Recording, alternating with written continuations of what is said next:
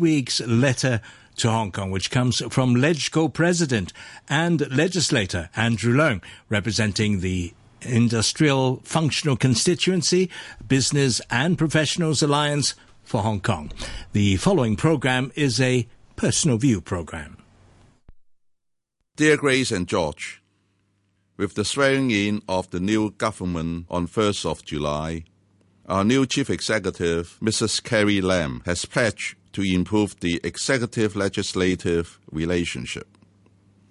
As President of the Legislative Council, I warmly welcome the Chief Executive's prompt and determined move. A cordial and interactive relationship is the key to effective governance, as well as Hong Kong's prosperity and stability. Let me share with you my thoughts on this important subject.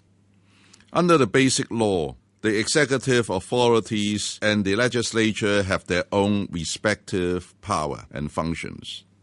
Among others, the government of Hong Kong's Special Administrative Region is responsible for formulating and implementing policies, while the Legislative Council is vested with the power to monitor the work of the government, scrutinize bills, and approve public expenditure. The government is accountable to the Legislative Council. For the betterment of Hong Kong, the legislature and the executive authorities must try to cross their differences and strengthen the relationship by opening constructive dialogues.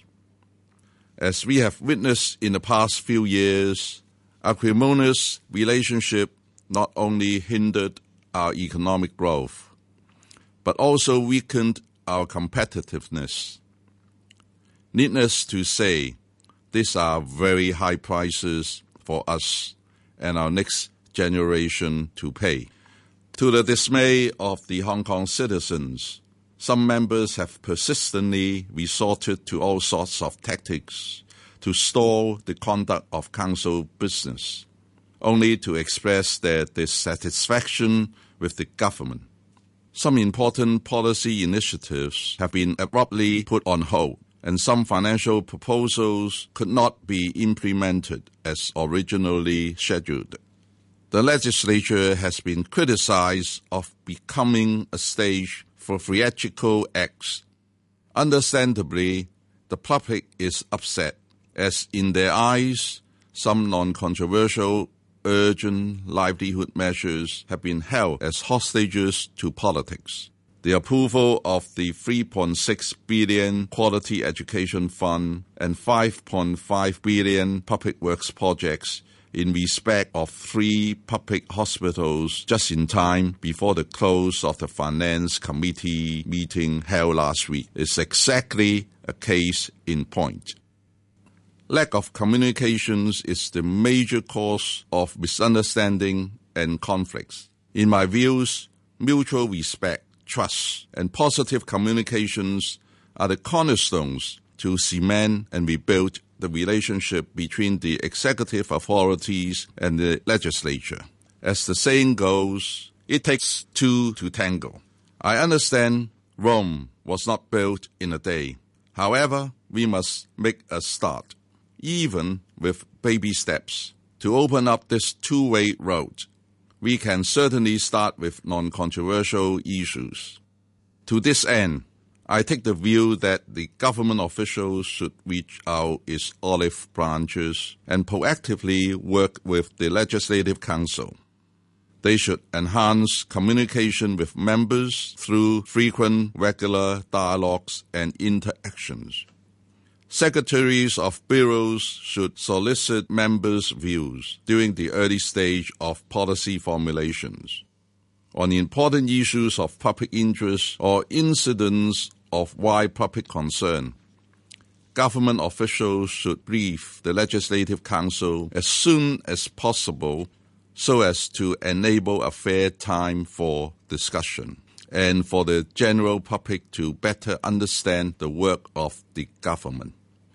I am very much encouraged by the Chief Executive's pledge to build a better working relationship with the legislature.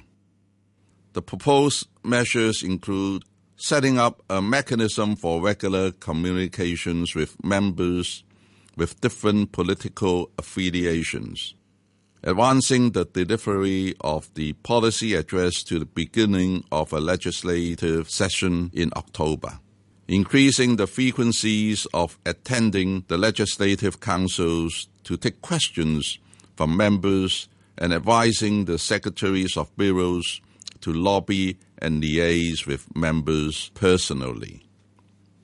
This is a crucial step forward.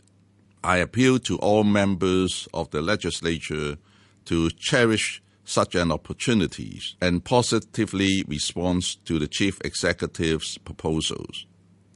I appreciate that the Legislative Council is a political arena, but this should not be a reason for politicizing every issue under deliberation.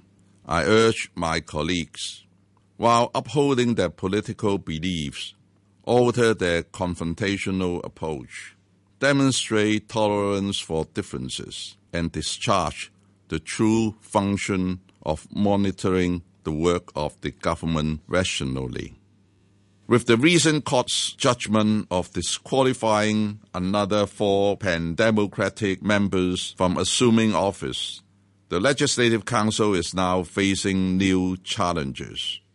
While I consider the oath-taking saga to be unfortunate, I fully respect the court's judgment.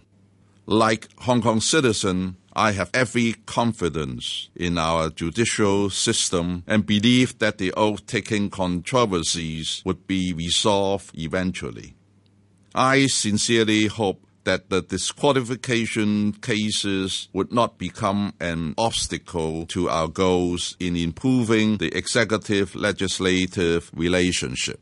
Let me state in no uncertain terms that both the executive authorities and the legislature are accountable to the public.